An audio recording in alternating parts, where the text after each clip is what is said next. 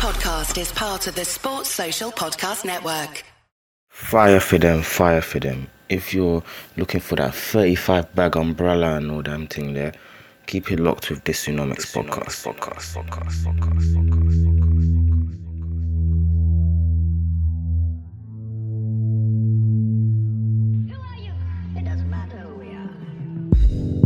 Hello, welcome back to episode 101 of this Tsunomics podcast. Thanks for those who listened to the previous one. Me and my boys Keith and Edward discussing, what did we even discuss again? Business, why it's important to look at the contracts that you sign, not just looking at the end result. When you see successful people, there's a hard process, a lot of hard work goes into making anything successful. So we spoke about the journey of that and just general guys chat. So make sure you check that out. Thank you for everybody congratulating me on 100 episodes. Thanks to all the listeners, especially the ones from day one when, I think the first one I went studio, second one I went studio. I think the next few I recorded off my iPhone. Then I thought this sounds a bit nuts. Then I had to buy some equipment and the equipment got better. And then eventually I got Andre who helped me with the sound. And now we're here. So hopefully the next 100 are way better quality and you'll have some visuals when I can get my act together and learn how to edit them.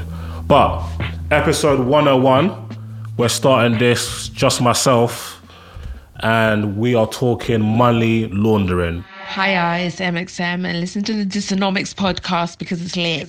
So many of us have heard of the term money laundering, dirty money, washing money. What does that actually mean? So the actual definition of money laundering is the concealment of the origins of illegally obtained money, typically by means of transfers involving foreign banks or legitimate businesses. So it's where you take cash from illicit business activities, such as if you're selling drugs, guns, God forbid, human trafficking, terrorism, and then you're using that money and you're making it appear as if it was earned through legal business activity. So that's the term money laundering. So as I mentioned, you may have heard the terms from watching TV or listening to music, wash money. So essentially illegal money, illicit money is dirty. So you can't just go to, your local HSBC, well I hope not, and have like loads of scrunched up score notes and pinkies and fires. I'm like, yo, I'm here to deposit this into my account. Don't be thinking, hold on, you've never deposited any more than £50 in your account, so where's this 15 racks come from? You can't do that. Obviously, that's a quick way to land yourself in jail. So you have to make the money appear as if it comes through legal business activity. So you have to wash the dirty money, and that's where you get the word launder.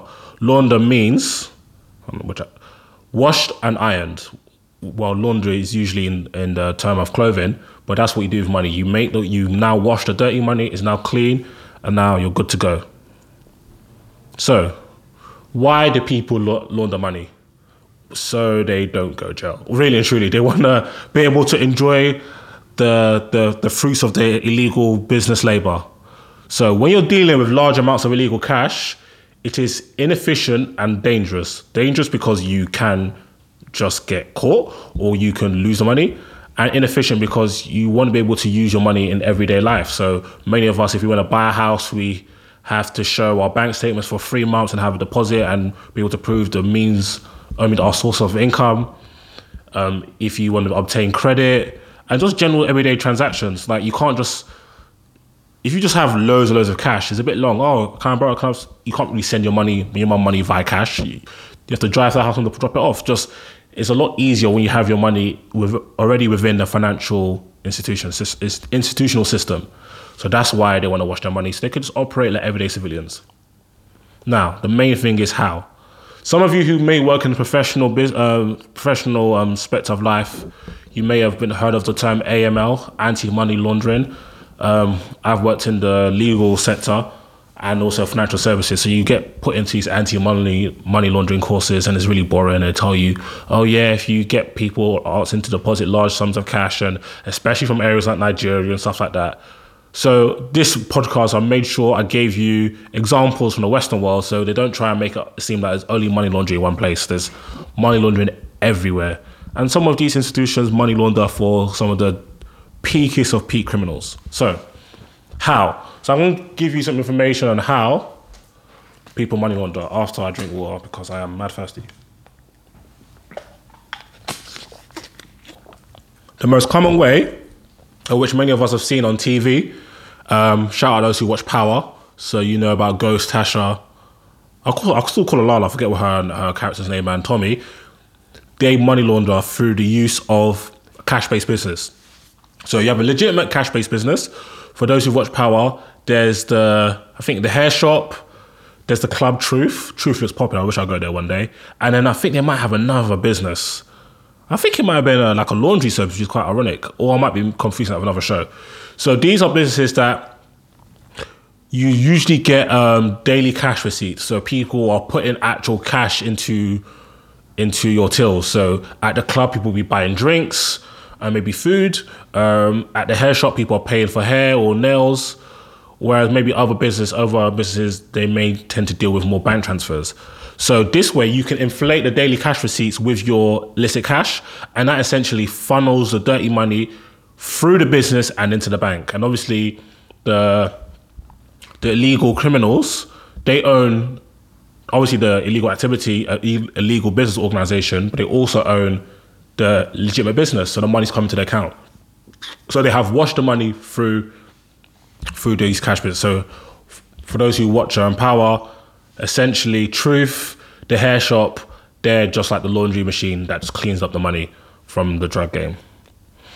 So another way is by use of third parties. Criminals may seem to buy properties using a family member as a legal owner.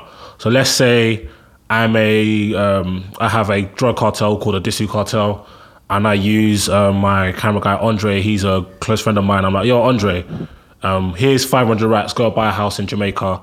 And then he's now the legal owner. And because Andre's got no criminal record as far as I'm aware, he's described as a clear skin. So he's got no criminal record and no obvious links to me. So that way I have cleaned some of my money. Another method is using loans or mortgages to layer and integrate illicit funds into high-value assets, such as real estates. So I could take out a loan or I could take out a mortgage, and then I'm paying it back using large lump sums of cash or regular structured cash amounts. So I'm putting in 10 racks, 10 racks, 10 racks, 10 racks each time. This way, the dirty money is now intertwined with the clean money. You can't tell which is which. So that's another way of like kind of bundling dirty and clean money together, and it will come out clean. Another method is manipulation of property values. So when you're buying or selling real estate at a price either significantly higher than market value or significantly lower than market value, the buyer and the seller / third party, so it could be like a real estate agent that's in on it, collude in under to overestimate or underestimate or undervalue the property. And the difference between the value, so let's say the property is 500 grand, the one me and Andre are going to buy illegally, so we either inflate it to 600 grand or deflate it to 400 grand, and then we cover the deflation and inflation amount of 100 grand each way by like kind of like a, underneath the table, undisclosed cash payment. So everybody gets their money, but we've washed our money in the same way. Another example, structuring of cash deposits to buy real estate. So if you deposit crazy sums of cash into a bank account, it's gonna obviously alert the bank, and they're gonna start to investigate deeper. I'm not sure if anybody saw this on social media this week. Essentially, I think it was in Miami. There was this gentleman who worked in customs. I think drug cartels used him to funnel money in it. So, and he'll also send this money to his daughter who was at university somewhere. But obviously she was doing drip or drown. So she'll have pictures, Chanel this, Gucci that, Hermes this, Ferraris. And then we're thinking, hold on, your dad makes like 40 racks a year. How on earth are you living like this? And that's how she got nabbed.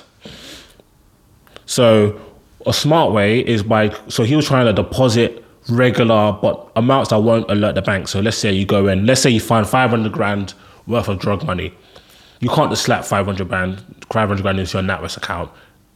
As the moment you deposit it, MI5 is outside the door ready to wrap you up, because this is just clear illegal activity. So what you should do, or I say what you shouldn't do, but if you were going to do this, don't do this, but if you were, you deposit like little amounts, maybe 500 pounds, 3,000, 5,000 at maybe different banks. So maybe you drop 5 racks in your NatWest, 4 racks in your Halifax, another few in your Monzo, whatever. Actually, no, you can't really do. I'm not sure you can do cash deposit in Monzo, or let's say Barclays or Lloyds, and then you might go to different branches. That way, it doesn't raise any flags. Well, that's how it should work. Another example is rental income. So if you own a property and you rent it out, you earn income from it. So if I'm paying my landlord $3,000 a month, my landlord is eating $3,000 a month. So that's what, how can I not do my 36 grand a year? Sorry, my maths is terrible at this point. So how do the illegal people then use this to their advantage in terms of money laundering? So criminals will lease out properties to generate this income. So let's say I own a property that the one me and Andre bought in Jamaica for $500,000. We're going to rent it out to get rental income. Let's say $2,000. So what we can do is, Andre's got a friend called, I don't know, Dyson Hoover. I just saw Hoover. His boy Dyson needs a place to let's stay. I'm like, yo, Dyson, I'll rent you this property, but not only will I rent it to you, I'll also give you the money to pay for it. So I give Dyson the $2,000 a month to pay for the rent, but because it's my money, I'm now washing it. So it's now looking like legal money coming into my bank account. Or I could just give him 1,000 or 500 or whatever amount. So depositing it, or I could just deposit money into accounts under the guise of having legitimate rental income, but I'm actually not, which is probably a lot more risky because you might have to prove it. Another method of laundering cash is by using front companies, shell companies, or trusts. A shell company is an inactive company used as a vehicle for various financial maneuvers or kept dormant for use in some future capacity. And a front company is an entity set up that's controlled by another organization. So front companies are used by like intelligence agencies such as the CIA, FBI, MI5, or used by organized crime groups such as big gangs or terrorist cells, or by banned organizations. So the parent group, without the actions, so it's a parent group without the actions attributed to the subgroup. So how do these work? They either establish domestically or offshore, so places like Panama, where else? What's that place called? Bermuda, all these type of places, to money launder through real estate. So a property is held in the name of these companies. So let's say I've got a shell company called Supermalt, and I pump money into, I use this shell company to purchase property. The property is held in the name of these shell companies and is controlled by Andre. So Andre, he's the third party. He's a clear skin. He's got no illegal activity on his resume. So he's got the shell company called Supermalt, but really and truly is my company. So you can't really trace it back to me. And quite a lot of Nigerians do this. So I'm talking about the people who work in big business and government. So they will do a lot of basically stealing money, and then they will wash it by going to Dubai. That's their favorite choice. Like Dubai's got loads and loads of supply of property without the demand to match it. So they've got loads of empty apartments. So Nigerians will also, oh yeah, Joe, yeah, I've got 10 million US dollars. I'm gonna use 10 million to buy a bunch of property. I'm not even gonna rent it out, but now I've got $10 million worth of legal assets on my books instead of just this dirty money that I stole from the government, which should be used for people, but that's a story for another day. So those are the methods. I've said what money laundering is. I said how it is done and why it is done. Now I'm gonna give you some big cases in the last 10 to 20 years. In 2012, HSBC forfeited £1.2 billion for having inadequate anti-money laundering controls. They had supplied banking services and US dollars to some banks in Saudi Arabia despite connections with terrorist financing. So obviously the US government said you can't work with these type of institutions because they are funneling money and helping terrorists. And obviously HSBC just wanted the banks, so they did it anyway. They dodged restrictions to prevent transactions involving Iran, North Korea and other nations subject to international sanctions. And also more recently, in 2017, so that's only 2 years ago, a case was finally settled after they were caught red-handed, essentially money laundering for Mexican drug cartels, a total of $881 million. And you can see this on Netflix. If you search Dirty Money, I think it might be episode 5. It's a very, very informative episode. You'll be surprised. And obviously, nobody went jail. But if I was to do an AC for 5 racks, you'd be screaming free me. It's a bit of a joke. Anyway, in 1998, Nauru, I'm not sure if I'm getting that right, so any Australian people, let me know. It's an island off Australia, and it wasn't really prospering, so it turned to offshore banking. And what happened was that Russian criminals were laundering an estimated £54 billion through shell companies. Nauru allowed banks to function without verifying any ID or ask where the money came from. So for those who have ever opened a bank account, you have to bring in maybe a passport, driver license, a proof of address, so like a utility bill, a national insurance number, so on and so forth. These lot were like, listen, we don't even care who you man are. You lot got P, come on, work with us. Or you lot just put in £1 billion, £1 million worth of cash. I'm not going to ask for where that came from because I'm eating off the top. So it doesn't make a difference to me.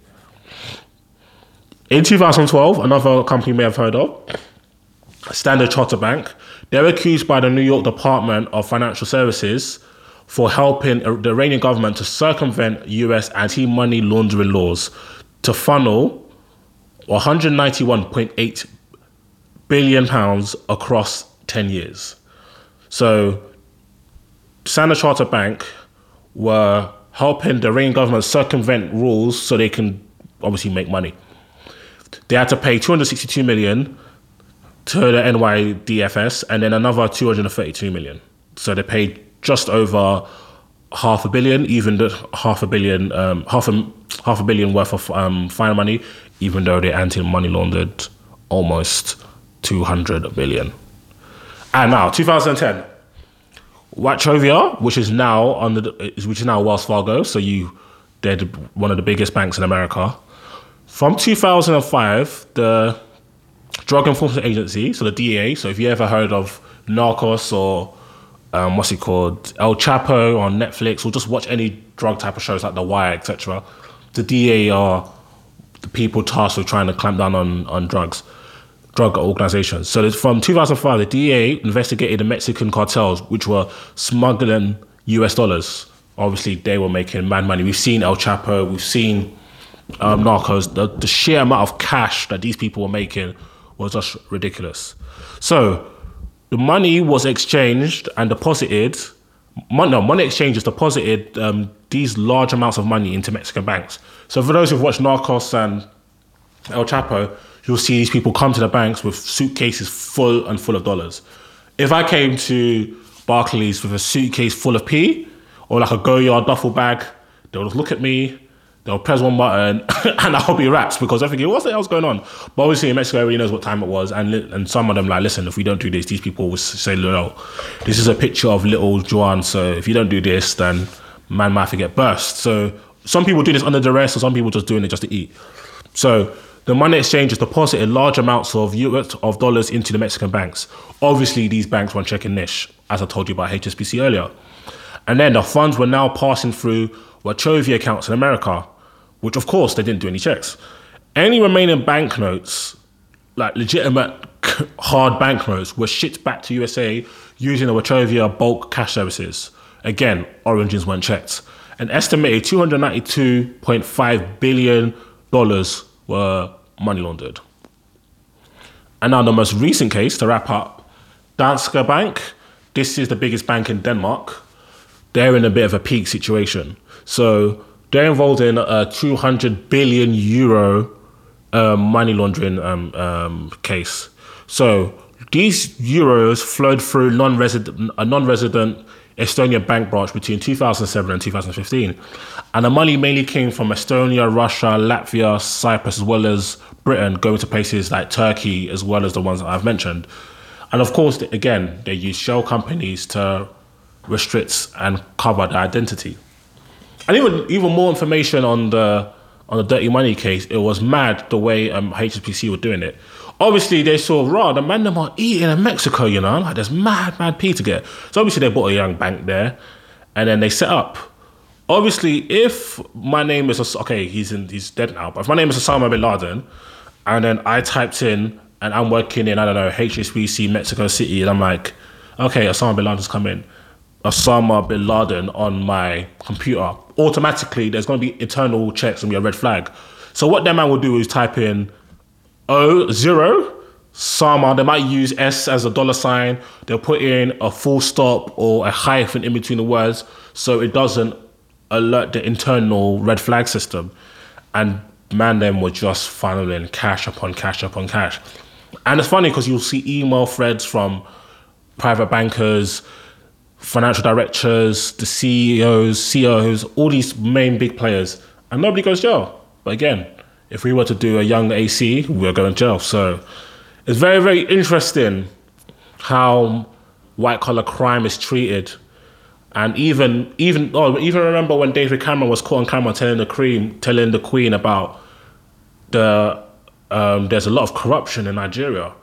And although many people are a fan of him, neither am I, but President Buhari was like, listen, big talk coming from you lot, but you know that a lot of our cash is in your banks and your real estate market, because loads of Nigerians will come here and buy properties in Notting Hill, Chelsea, Kensington, cash.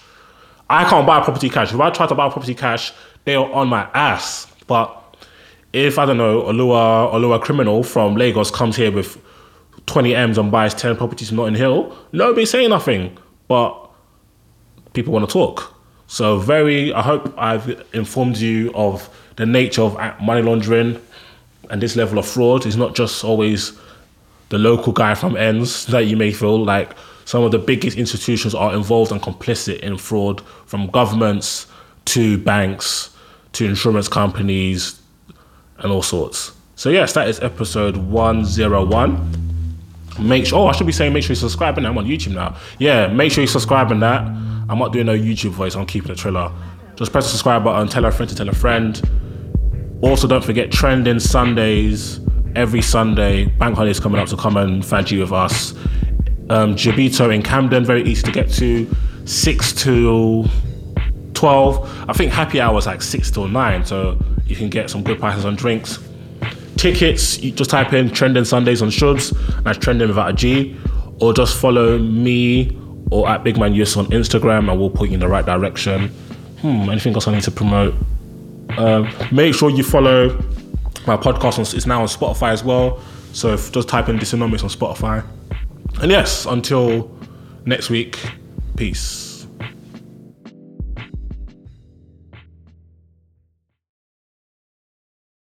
Sports Social Podcast Network.